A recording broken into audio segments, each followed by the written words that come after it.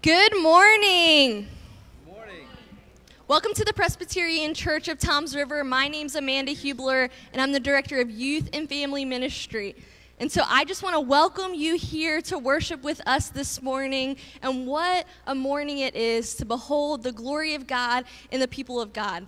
So a special warm welcome to our students that are here for Disciples Communion. They're going to come and take communion for the first time. They're going to join us at the table and share in our fellowship. And so, warm welcome to you guys and your families that came to set apart to mark this spiritual milestone in your journey as you follow Jesus. If you're visiting with us, I would encourage you to fill out a connection card. You can do that at pctr.org/connect, and we'll just get some basic information from you so that we can follow up and help you to take your next step in your journey, whether that's this little or this big. Jesus meets us exactly where we're at. And so some of you maybe noticed when you came in that there are some lovely spring flowers. There's some hanging baskets of sorts, right? And then there's some little potted 4-inch geranium plants that you can put in your garden or outside your door, whatever you'd like. So the hanging plants are $15 and the geraniums are $5. All proceeds will go to the youth ministry. And so we're going to commission our students this summer to go out. And so they're going to go to camp and on mission trips and have different events. We don't want to neglect meeting together. We want to continue to be really just the church here in this building, but also outside of this building, in the community and in our country. And so all the proceeds will go to support that effort. And then I am so pleased to share with you all that church school will be relaunching next Sunday at 10:30 a.m. Okay? Yes, let's clap it up. Let's celebrate. So our leaders have been so thoughtful in this. Parents, you have contributed to the conversation. You sat in on that parent meeting. You filled out surveys. And so a big thank you.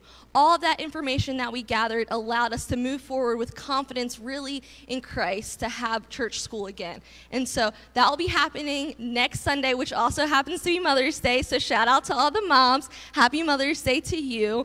And so it'll be at 10:30 because pre-COVID, that's when most of our little ones were here and a part of that experience, and also just what you had shared in the survey, that's your preferred time. And so we'll start with 10:30 and kind of roll things out and see where it goes from there. But just thank you for your patience and your grace throughout this whole process. Now let us stand as we prepare our hearts for worship.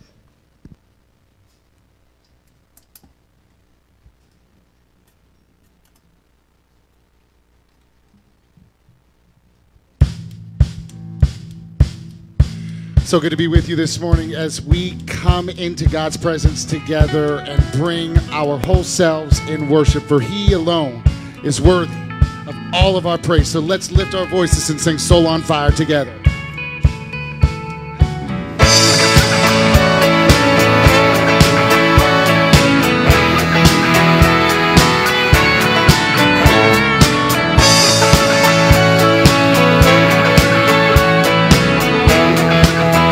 God, I'm running to your heart. God, I'm running for your heart. I'm running for your heart. Till I have a soul on fire. Lord, I'm longing for your ways. I'm waiting for the day when I have a soul on fire. Till I have a soul on fire.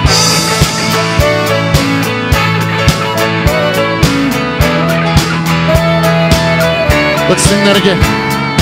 God, I'm running for your heart. I'm running for your heart. Till I have a soul on fire. Lord, I'm longing for your ways. I'm waiting for the day when I have a soul on fire. Till I have a soul on fire. Lord, restore the joy I had. I have wandered, bring me back. In this darkest lead me through, until all I see is you. God, I'm burning for your heart. I'm burning for your heart. Till I have a soul on fire. the day when I am a soul on fire. Till I am a soul on fire. Lord, let me burn for you, yeah. Let me return to you, yeah. Lord, let me burn. Lord, let me burn for you, yeah. Let me return to you again.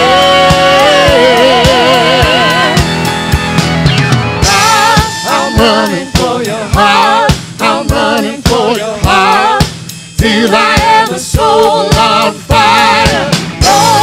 I'm longing for your ways. I'm waiting for the day when I am a soul. God, I'm running, God.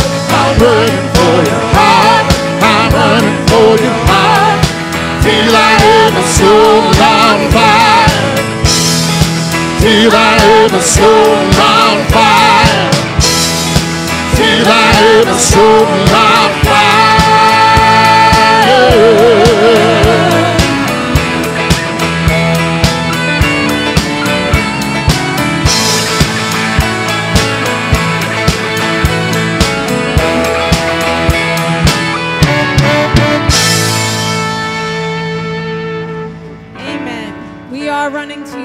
Because you have exactly what we need.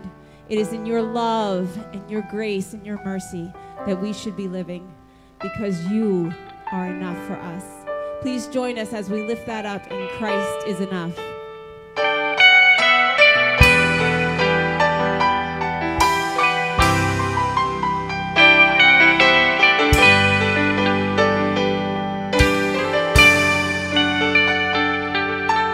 Christ is my reward and all of my devotion. Now there's nothing in this world that can ever satisfy. Through every trial, my soul will sing. Through every trial, my soul will sing. No turning back, I've been set free. Christ is enough for me. Christ is enough for me. Everything I need is in you. Everything I need. Christ my only Lord, joy my salvation. Your hope will never fail. In this hope will never fail. Heaven is our home. Through every storm, Through every storm, so we sing, Jesus is King. God be the glory. Christ is enough for me. Christ is enough for me. Everything I need is in you. Everything I need.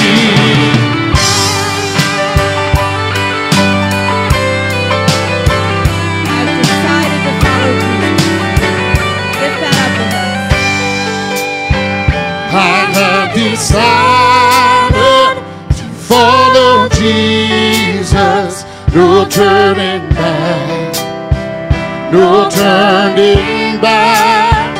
I have decided to follow Jesus. No turning back. No turning back. The cross before me,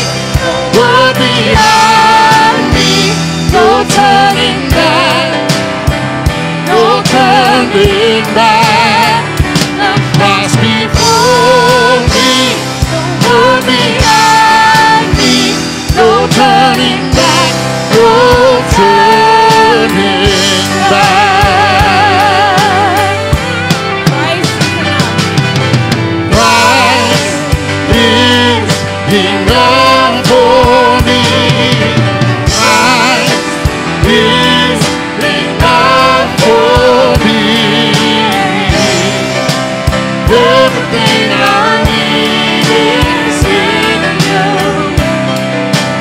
Everything I need. Christ is enough for me. Christ is enough for me. Everything I need is in you. Everything I need. I have decided to follow Jesus. No turning back. No turning back. I have decided to follow Jesus. No turning back. No turning back. No turning back. No turning back.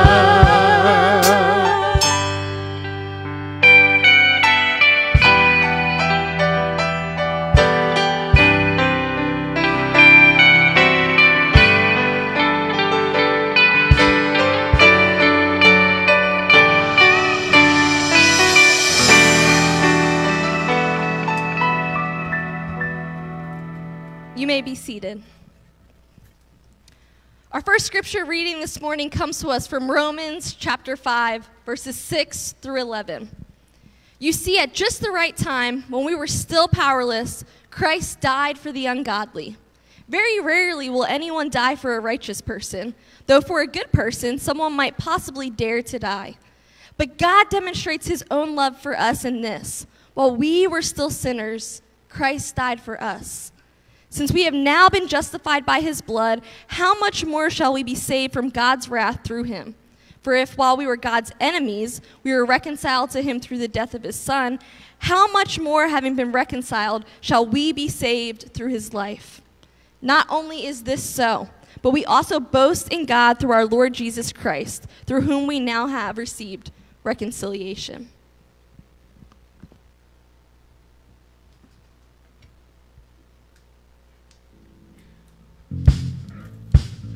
Lord God, thank you for that good news. Thank you for your goodness to us, your love, your mercy, your grace. Lord, there's never been anyone like you. There'll never be anyone like you. Thank you for loving us and sending your only Son to call us your own. Let's sing God is so good together.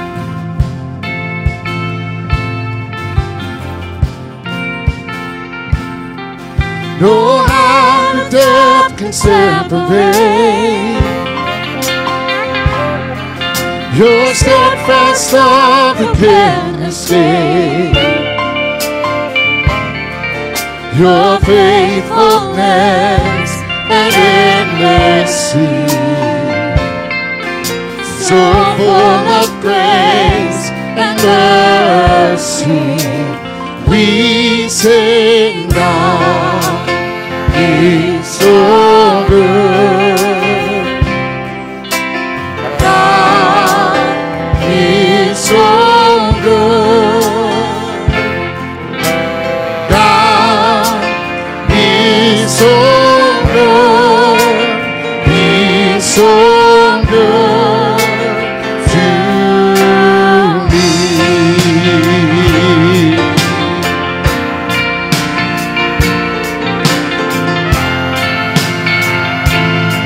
Haunted by the past no more. Haunted by the past no more. My innocence has been restored. Forgiveness flows from your grace. Your kindness shown in all your praise. We sing God is so good, so good. God is so good. God is so good. He's so good to me.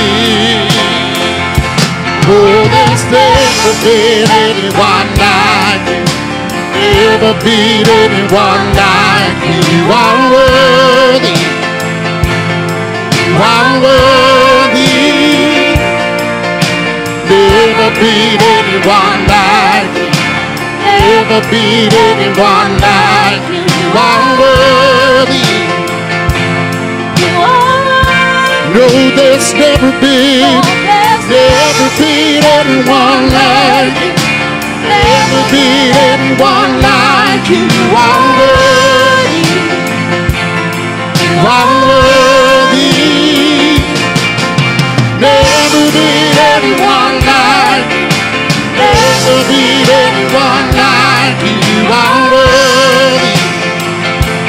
You are worthy. Hope is rising. Hope is rising like the sun. The old's gone, the new has come. I fix my eyes on Christ alone. My rock, my shield, my cornerstone. We sing God, He's so good. Yes, He is.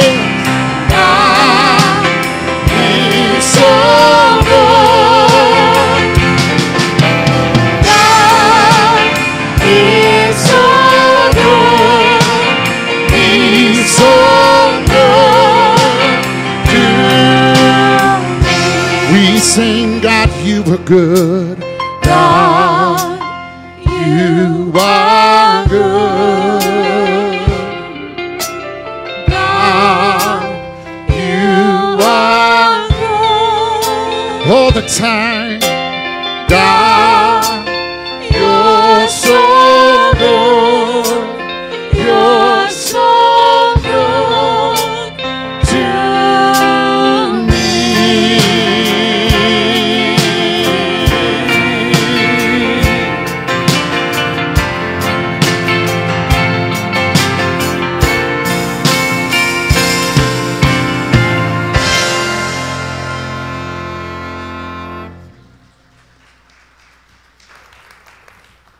I mean, that's the truth that has gathered us here. It's the truth that really animates every moment of our lives, that God is so good, that everything, life itself, is a gift from the goodness of God. The chance to gather together is a gift from the goodness of God. The chance to be reclaimed and forgiven is a gift of the goodness of God in giving His Son, Jesus Christ. Everything that we are is a response to that goodness of God. And when we come to the time of offering in our services each week, it's just that. It's a response to the goodness of God. He's already been good to us first. We're not trying to buy His goodness. We're responding. And we're saying thank you. We're saying we love you. We're saying here's a little bit back of what you have given to us, and we trust you that you're going to be good well into the future. And so we give our offering each week, but that's just a small piece of this bigger picture of our response to the goodness of God. Paul in Romans chapter 12, verse 1 says, "Therefore I urge you, brothers and sisters, in view of God's mercy, offer your bodies as a living sacrifice, holy and pleasing to God. This is your true and proper worship." We don't just give our money, we give our whole selves, we give our bodies. That is our act of worship day in and day out. And over the last weeks, and for some even longer because the pandemic delayed this process for some of our students, our folks that are coming to the communion table for the first time. But over these weeks, they have given themselves as an offering to God. They've made space in their lives and said, "Here I am. Teach me, show me, guide me." And so they have invested themselves as an offering to God to see what He would do. They offered the time to actually work through all 4 gospel accounts of the first communion or Last Supper to understand what was God up to, what was Jesus initiating when He gave us this sacrament. They offered the time and the conversation that they had with their families to understand it, to dive in more deeply. They offered the conversation with folks from our Children's Commission and some of our elders to ensure that, yes, they were ready to come to this table because they have experienced the goodness of God and they want to offer themselves back to Him. And so we're excited to welcome those who are coming to the table for the first time, and we just want to acknowledge what you have offered to God, and then we want to offer you back to Him. We want to pray over you. Every week when we receive our financial offerings, we pray a dedication. We pray God would take and use it for His good purposes, and we want to do the same as you offer yourselves, that God would take you and use you for His good purposes. And so if you were with us on that disciples communion journey, if you're coming to the table for the first time, would you go ahead and stand? We just want to see you where you are. We got one back here.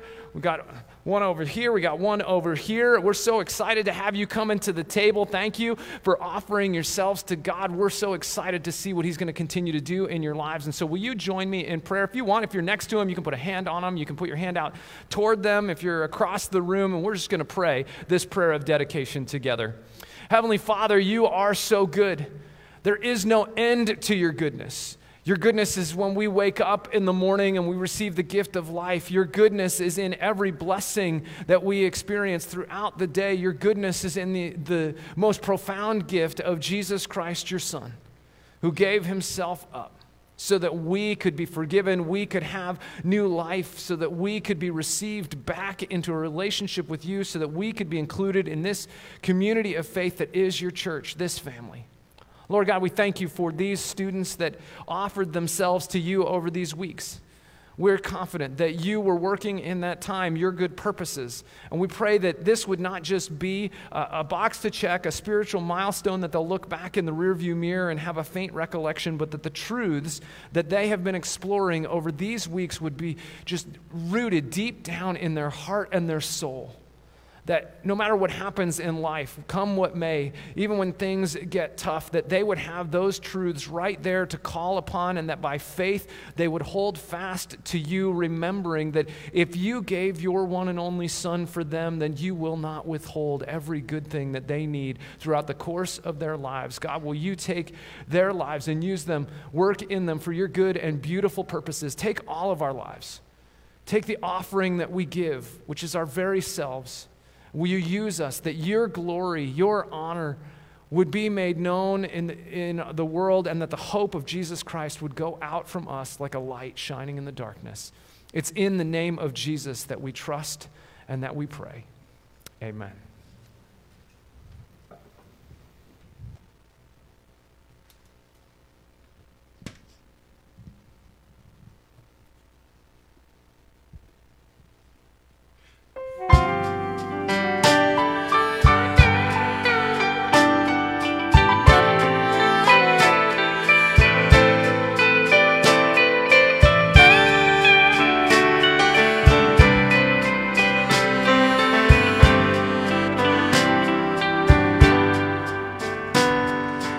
All I have was Christ, I'd have nothing to gain. All I have is Christ, and I have everything. His presence is enough. He hides me in His wings. He wraps me in His love. He stirs my heart to sing. My life is in His hand. He is my confidence. He keeps His promises forever.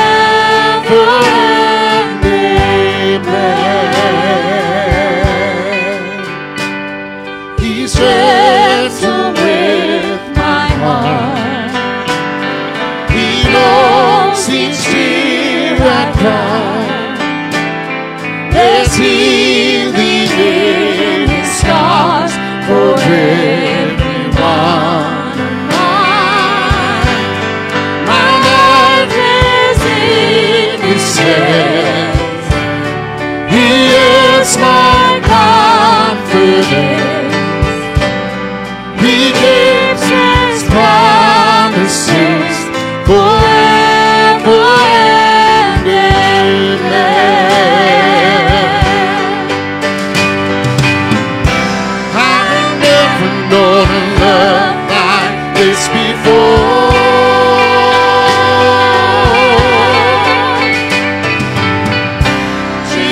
you are the one I'm living for.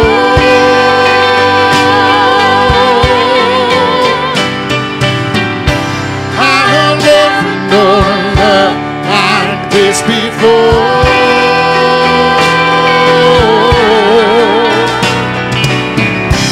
Jesus, you are the one I'm living for.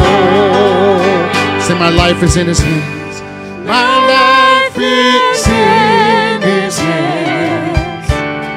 He is my confidence.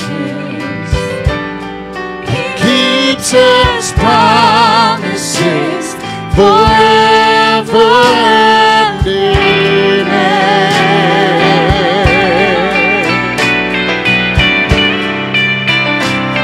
Forever and amen.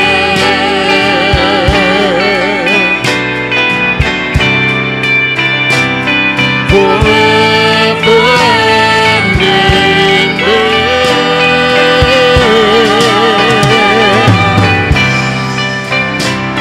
Forever and amen.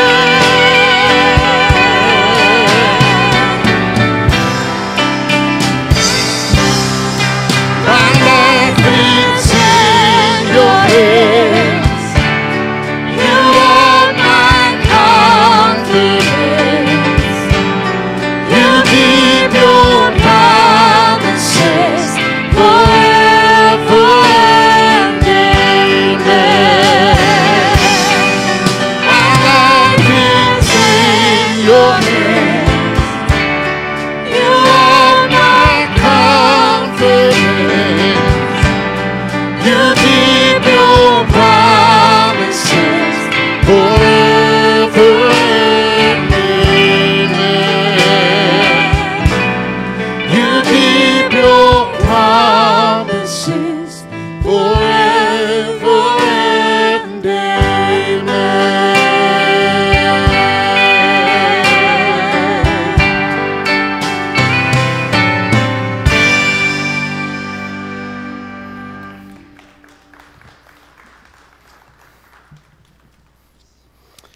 Hello. My name is Christian. If we haven't had the chance to meet, I'm one of the other pastors here at PCTR. And today we are continuing our sermon series that we've been in the last few weeks called Renewed Life After Disaster. And I'm guessing you can figure out why we are exploring this topic, because it's been quite the year.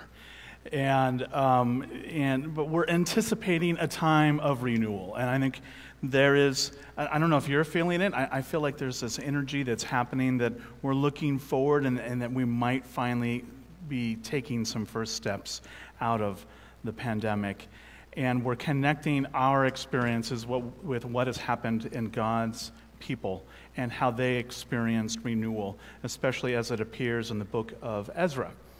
And Ezra, if you're not familiar with it, is a book that recalls how God's people had been in exile for a number of decades. They had been conquered, and many of the people had been taken from Jerusalem, from Israel, and had been taken into an occupied land.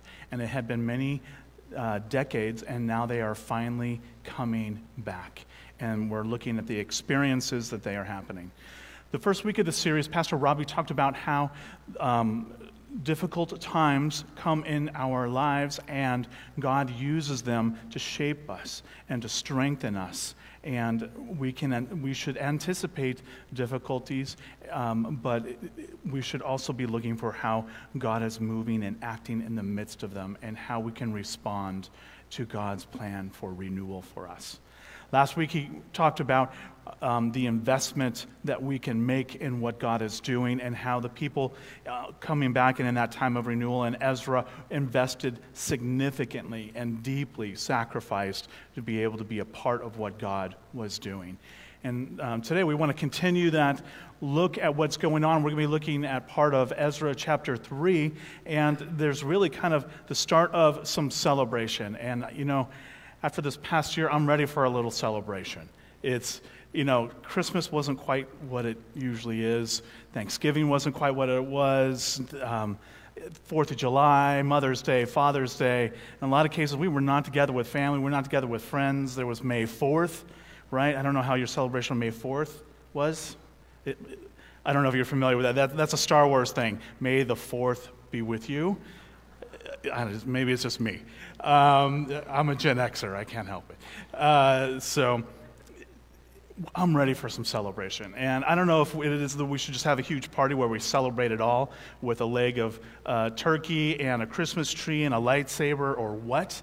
But we need to be celebrating what's going on. And God's people were feeling that and wanted to experience celebration, and they wanted to reconnect. They wanted to reconnect. As I mentioned, haven't been able to be with family in quite the same way. This morning, I actually heard of yet another case where someone had a grandchild born, and it had been several days, and they haven't been able to see it just because of the concerns about the protocols and the safety and all that kind of stuff. It's been a challenge to connect. I went more than a year without seeing or being in the presence with my mother and stepfather. I finally was able to see him over spring break, but it's been a long time, and I haven't been able to see my father and stepmother in a long time. I long to connect with others, with family, with friends. And I think you know what I'm talking about, the desire to connect. And we see this also in Ezra chapter 3. It kicks off, it mentions, you'll hear when I read the passage, that it says the 7th month. And in Old Testament times, that calendar, the 7th month, is really what would be our kind of September, October. They used a lunar calendar, but that was the time of the Feast of Tabernacles. I want to just give you a little bit of background on it. The Feast of Tabernacles, or tents, was it came at that September, October time because that was when the final harvests had come in. They had all come in at that point. There's earlier harvests, and then there's like the last harvest. And it's appropriate to give thanksgiving to God for the harvest that year and what He's enabled it to happen. And so the Feast of Tabernacles reminds the people of that, and is appropriate to give reverence and thanks to God. But not just that, it also is the celebration of when God helped His people come out of Egypt, to come out of slavery, to be set free. And between Egypt and the Promised Land, they wandered in the wilderness for a number of years, and they lived in tents. And so what the people of Israel would do in the Promised Land later is they would, at this time, come together, come from all over the nation, and come to Jerusalem and build little tents, little huts there in the temple courts. And they would stay there all week, and they would do a number of different things as they were celebrating this. And one of the things would be that the priests would take these jugs and go and get some water. They would leave the temple, go down to the bottom of the city, and there was a pool there, and they would collect the water. And as they would go up, they and everyone around them would be singing the Psalms of Ascent. They're part of our book of the Bible, the Psalms, but they're these beautiful hymns that celebrate what God has done and give praise to Him as they go up into the temple at the top of the mountain. And they would come to the altar, and they would pour the water out on the altar and wash it clean, and the water would go out. And the idea here is that it's connecting to the people's longing to be washed clean, to be made clean. And they are basically saying, God, we long to be washed clean by You, and we look forward to the day that we are washed clean. And so they would celebrate that in this Feast of Tabernacles. And then not just that, they would, on the last night, they would have these torches, some of them as high as 70 feet. And at the nighttime, they would light them up, and it would be this huge column of light. And it must have been really something huge, like a bonfire, but really vertical, because it recalled the people being led in the wilderness by God, by a column of fire. And the longing there that they were connecting with is that the darkness would be dispelled out of our lives, that the darkness would go away, and that God's light and glory would surround them. And they were longing for God's glory and light to be in their lives.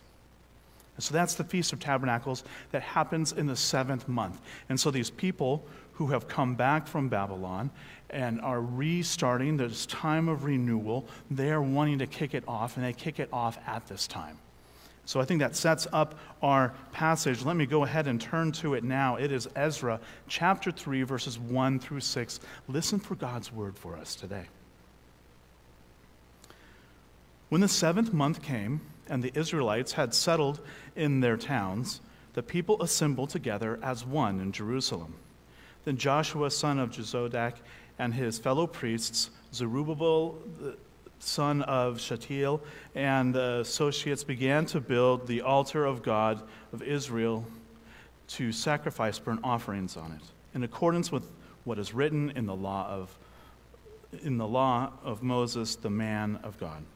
Despite their fear of the peoples around them, they built the altar on its foundation and sacrificed burnt offerings on it to the Lord, both the morning and evening sacrifices. Then, in accordance with what is written, they celebrated the feast or the festival of tabernacles with the required number of burnt offerings prescribed for each day. After that, they presented the regular burnt offerings, the new moon sacrifices, and the sacrifices for all the appointed sacred festivals of the Lord, as well as those brought as free will offerings to the Lord. On the first day of the 7th month, they began to offer burnt offerings to the Lord, though the foundation of the Lord's temple had not yet been laid.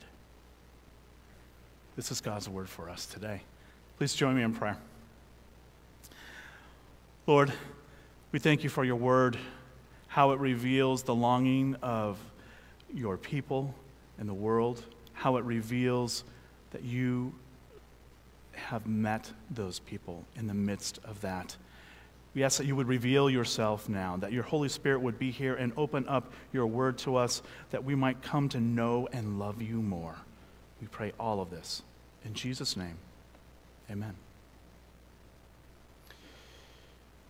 There's a couple people there in that passage that I want to point out to you. One is Joshua, and Joshua is in the priestly line, and his grandfather was the high priest. And when that invading army came and conquered Israel, conquered Jerusalem, his grandfather had been killed. In the midst of it. We can see this in the history, but we know that Joshua is in that line, and he continues on that priestly practice, and he is a part of the building of the altar. And as I had said, that city had been destroyed. The land had been conquered. They pulled down the temple. They pulled down the temple courts, and all that was left is remnants of the foundation. And he was guiding them to be able to rebuild on that same place. They hadn't even got to the temple yet. That it would come later. We'll hear about that later. But they wanted to start with the altar and start connecting with God through those sacrifices. I love this point because it reminds us that we don't have to have it all together. We don't have to have all the trappings, all the outside things to come to God, to be renewed and to connect with God. We can connect with him with just reaching out and being willing to start that relationship before we even have it all together. And so we have Joshua, we have Zerubbabel. Zerubbabel is kind of acting as a governor here. He's kind of leading, and he has he's an interesting character because his family tree goes back to King David, kind of the famous, most well-liked king in Israel's history, when they were all unified and they were all together, and David was known as a king, a man after God's own heart. And so Zerubbabel is part of that family line. In fact, he should be the leader in that, and he is acting as a governor here. He's the last one in King David's line that acts as a ruler over the land and the people during this time in the Old Testament times. His name shows up in the New Testament, in the very first chapter of the New Testament, in Jesus' family tree, Jesus' genealogy that goes to David and farther back. But you can see there in Matthew chapter 1 that Zerubbabel is there. And so we have this line there, and there's a straight line to Jesus. And so I just wanted to point that out. It's worth noting, we don't always know all the family trees and everything, but Zerubbabel is part of it. And so they are doing this effort, and they're starting the altar. They don't have the temple yet. They want to connect with God. They're back. It's a time of renewal. They want to celebrate. But there's also tension. And our passage tells us that despite their fear of the peoples around them, they built the altar on its foundation. Despite their fear, there was fear. Who are they afraid of? The people that were around them? Well, getting into a little bit of the details of the original exile, not everyone was taken from there and taken to Babylon. The political leaders, the artisans, the business people, a lot of the young people were taken out. In some sense, what another nation would like to take the best of another nation and bring it and make it a part of their own. That was what they were doing, but that means not everyone went. And there were people left behind in this destroyed city with this destroyed temple in this broken land. And it was bad. It was bad. It was horrible. And you can see some of it in Scripture, how bad it was. And when these people come back and are all enthused and they're excited and looking to reconnect with God, something's happened with the people that were left behind. And they are not on board with this renewal movement. And there's some tension there. But the people have come back. They are energized and longing for renewal and want to celebrate and connect with God. And they want to do it. They want to rebuild the altar, and you can't hide it. You can't hide what's going on. It's on top of a hill there, and you can see it from all over. And so if you build an altar and you start making sacrifices, burning things, it's going to stand out. And the people, the old guard in some sense, that had been through all these difficult things were not on board with it. And that sometimes happens in renewal movements, that when God is moving and acting in certain things, that there is tension because there's people that want to hold it back and not allow it to happen. But they pushed through the fear. They pushed through the fear and started off with this festival. All the Jewish festivals, the idea was to remind them of what God had done in the past and the longing for what he'll do in the future, and admitting where they are and helping to continue to remember where they are. The challenge is, as they restarted this, they initiated the sacrificial system, and they were taking serious their sin, because sacrifice deals with sin, but it also gives reverence to God. But as they were doing this, they were really taking one step forward, but then 2 steps back. Because restarting the sacrificial system really only gets them to where they were before. The challenge is to not just get to where they were before, but that's all it did. And restarting the sacrificial system, restarting those festivals reminds them that they have these longings that are still not met. The longings to be washed clean, the longings to have the darkness pushed away, and the light of God be around us, to be reconnected and to celebrate in the midst of that. It's sometimes like that even for us today. Have you ever felt that feeling? You might even actually be really involved reading your Bible, being really involved with church. The Holy Spirit might even be working through how you're serving in a variety of different ways, but you realize, you know what? I long for something more. I want more of God. How can I be washed clean? And how can I have his light and glory experience that in my life? And it's a challenge. And so, like our situation, the people in Ezra were kind of stuck there. And as you read the passage, there really isn't a whole lot of joy. It's almost kind of matter of fact. They built the altar. They were afraid of the other people, but they built it, and they did this sacrifice and this festival, and they did this. There's not a whole lot of joy there. Not a whole lot of joy. And thank goodness this isn't the end of the story. Ezra 3 is not the end of the story. There's a whole bunch more to the Bible. And I want to skip 500 years ahead of where the people continually did these festivals and continually did these sacrifices. But 500 years later, in the time of Jesus, I want to turn to John chapter 7. And it's another Feast of Tabernacles that I was talking about and what we just read about. In this Feast of Tabernacles, the disciples wanted Jesus to go because they knew that the whole nation would be gathered. And they were so excited about Jesus. They're like, man, the things, this is kind of my paraphrase of it, but the things he is, Jesus, that you're saying, the things that you are doing, the nation needs to know about this. The people need to know about this. You've got to go. But Jesus basically says, it's not my time yet. And he basically says, calm down. That's not how it's going to go. And so they go ahead. Jesus comes along, and he kind of starts out more quietly.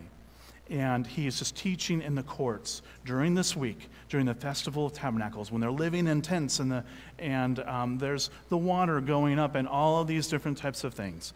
And in this time, he says this. In John chapter 7, verse 37 and following, he says this. On the last day of the feast, the great day, Jesus stood up and cried out, "If anyone thirsts, let him come to me and drink. Whoever believes in me, as the scripture has said, out of his heart will flow rivers of living water." Wow. Jesus is right there. The water is flowing. It's probably his sandals are getting wet. His feet are there. And he is saying that your longings to be washed clean, to be set free, are met in me. And as I am poured out, as my blood is poured out, you will be washed clean in me. Amazing that this is happening, that he is saying this, and he's interpreting it, and he's letting them know that something has changed. Their 500 years of longing and desire, and then even the years before the exile, all those years are met in him. There was a debate that happened. You can read it literally in chapter 7. Some were like, is this the Messiah? Is this the one we've been longing for? And some are like, well, I'm not sure. And then there's the religious authorities, the old guard, that have been there all along, and there's tension. There's tension there between them. And their anger starts to burn against Jesus. And as you continue to read, you will see that anger burn more and more, so much so that they get to the point where they say, we got to kill this guy. And that's exactly what they do. And Jesus ends up on a cross. And so, but that comes later, and they're still at this festival. And the festival is continuing on. It's the last and great night. And remember what happens on the last and great night? They have the lights, the 70-foot kind of flames, and all that kind of stuff. That is happening. And again, the longing is that the light of God would be in their lives, and the darkness would be pushed to the edge. And Jesus stands forward and says this in the midst of it. I am the light of the world. Whoever follows me will not walk in darkness, but will have the light of life. Wow. Again, in Jesus, our hopes and desires are met in him, and he's letting them know. And all this sacrificial system that is attempt to reconnect and celebrate that one step forward and two steps back doesn't have to be like that anymore, because it's actually met and made real in the person of Jesus. And so while Ezra chapter 3 is incomplete, it lets us know that that longing is there, and that we have that hope. The people had that hope, and we experience that hope and that desire. And it points ultimately to Jesus and what we can have in him. And it lets us know that through Jesus, we can realize that we are forgiven, that we're adopted, that we are blessed, that we are God's beloved, and that we are washed clean, and we get to experience his life, his light around us. Have you ever longed for that? Have you ever wanted that? We can find it in Jesus. And as we come here and approach Jesus, And we have some young people who are coming here today to take a step closer. And that's always the challenge for us, is to take a step closer to God. And it's what we're doing here, that we would be able to experience not just unfulfilled longings and religious trappings or checking boxes or anything like that. We are taking a step closer to Jesus, that we would find our heart's great home and experience the blessings that we have. And so we do that here today at this table. This is one of the many ways that we can do it. This isn't the only way, but Jesus gave us this, that we would be able to take a step closer to him, and that we would be able to experience this, that we would be able to connect in a renewed way and have a renewed relationship, and that we would be able to celebrate what he has for us. And so as we come to this table, we want to come in a way that we are ready to receive what God has for us, but we got to be honest of where we're at and where we find ourselves. And so let us pray and admit that we need to be washed clean. Please join me in prayer. Lord, we come to you longing all these years, trying different things, religious things, things far from you, but seemed right in our own eyes. And we have to admit that we haven't been satisfied, and we really only got ourselves in more and more trouble and farther from you. Lord, we need to be washed clean by you. We need your grace. We need your forgiveness. And so in the silence of these moments, we are going to offer you our confession.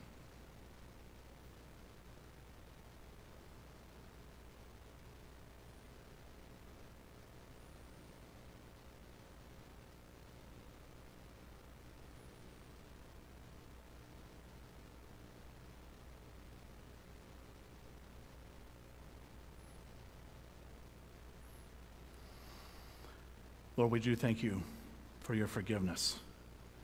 That as you have promised, as far as the east is from the west, so far have you separated our transgressions from us. We are so thankful for what Jesus has done and how he has poured himself out for us. We pray all of this in his name. Amen. And so we come to this table. This is not my table. It's not Robbie's table. It's not PCTR's table. It's not a Presbyterian table even. It is the table of God, where we come to reconnect, where we come to be renewed, and we come to celebrate. And as we come, we remember what Jesus has done and what he had said. This goes back to a Passover meal when he was with his disciples, the night before he would go to the cross, before he would pour himself out. He was with them, and they were concerned, but he was encouraging them and helping them to reconnect and providing something for us to reconnect with. They were having this meal, and he came to the bread, and he blessed the bread, and then he broke it. He said, "Take, eat. This is my body given for you. Do this in remembrance of me." And so, for those of you at home, I encourage you to take a cracker or bread or whatever you have and hold on to that. For those of you in the room, juice side down, bread side up, I encourage you to open up the little bread part. We are going to do this together as a sign that we are a church. We are united in Christ. So having that and remembering that Jesus said, "I am the bread of life," let us partake.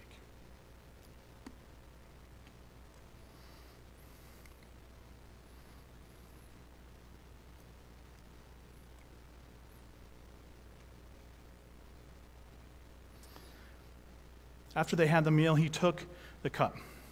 And Jesus said, "This is the cup of the new covenant, sealed in my blood, shed for the forgiveness of sin. As often as you drink of it, do this in remembrance of me." And so, again, for those of you at home, I invite you to take whatever's common to your table. For us here in the room, you can take your little cup and open that up, and all of us can take that juice independently as a sign of our own personal connection and relationship with Jesus.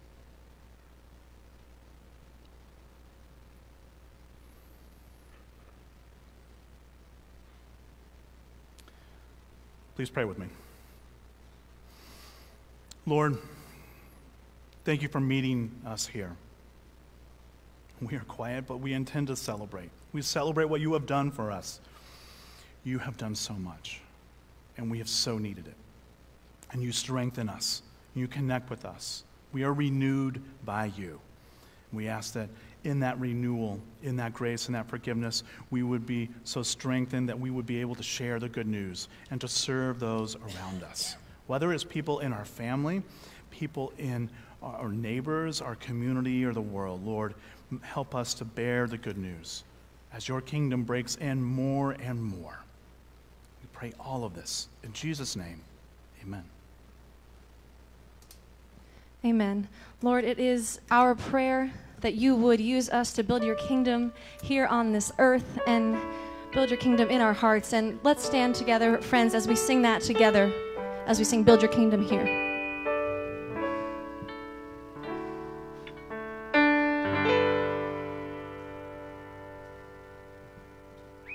Come set your rule and reign in our hearts again. Increase in us, we pray. Unveil why we reign. Come set our hearts ablaze with hope and wildfire in our very souls.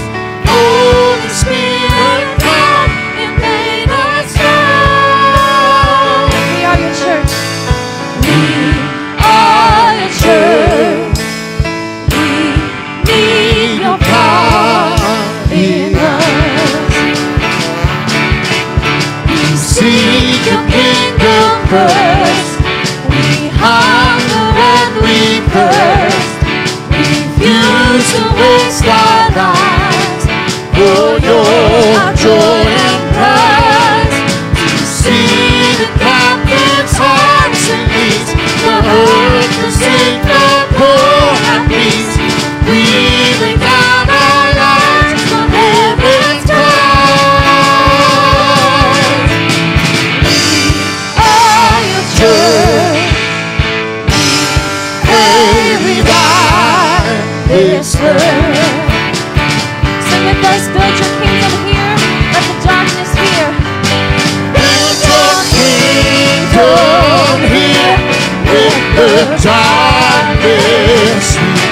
Show your mighty hand. Heal our streets and land. Set your church on fire. Bring this nation back. Change the atmosphere. Build your kingdom here. We pray.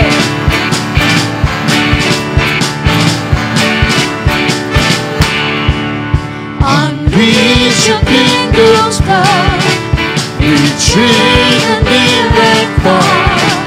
No force of hell can stop your beauty changing heart. Made us for much more than this. Awake the kingdom seeking us.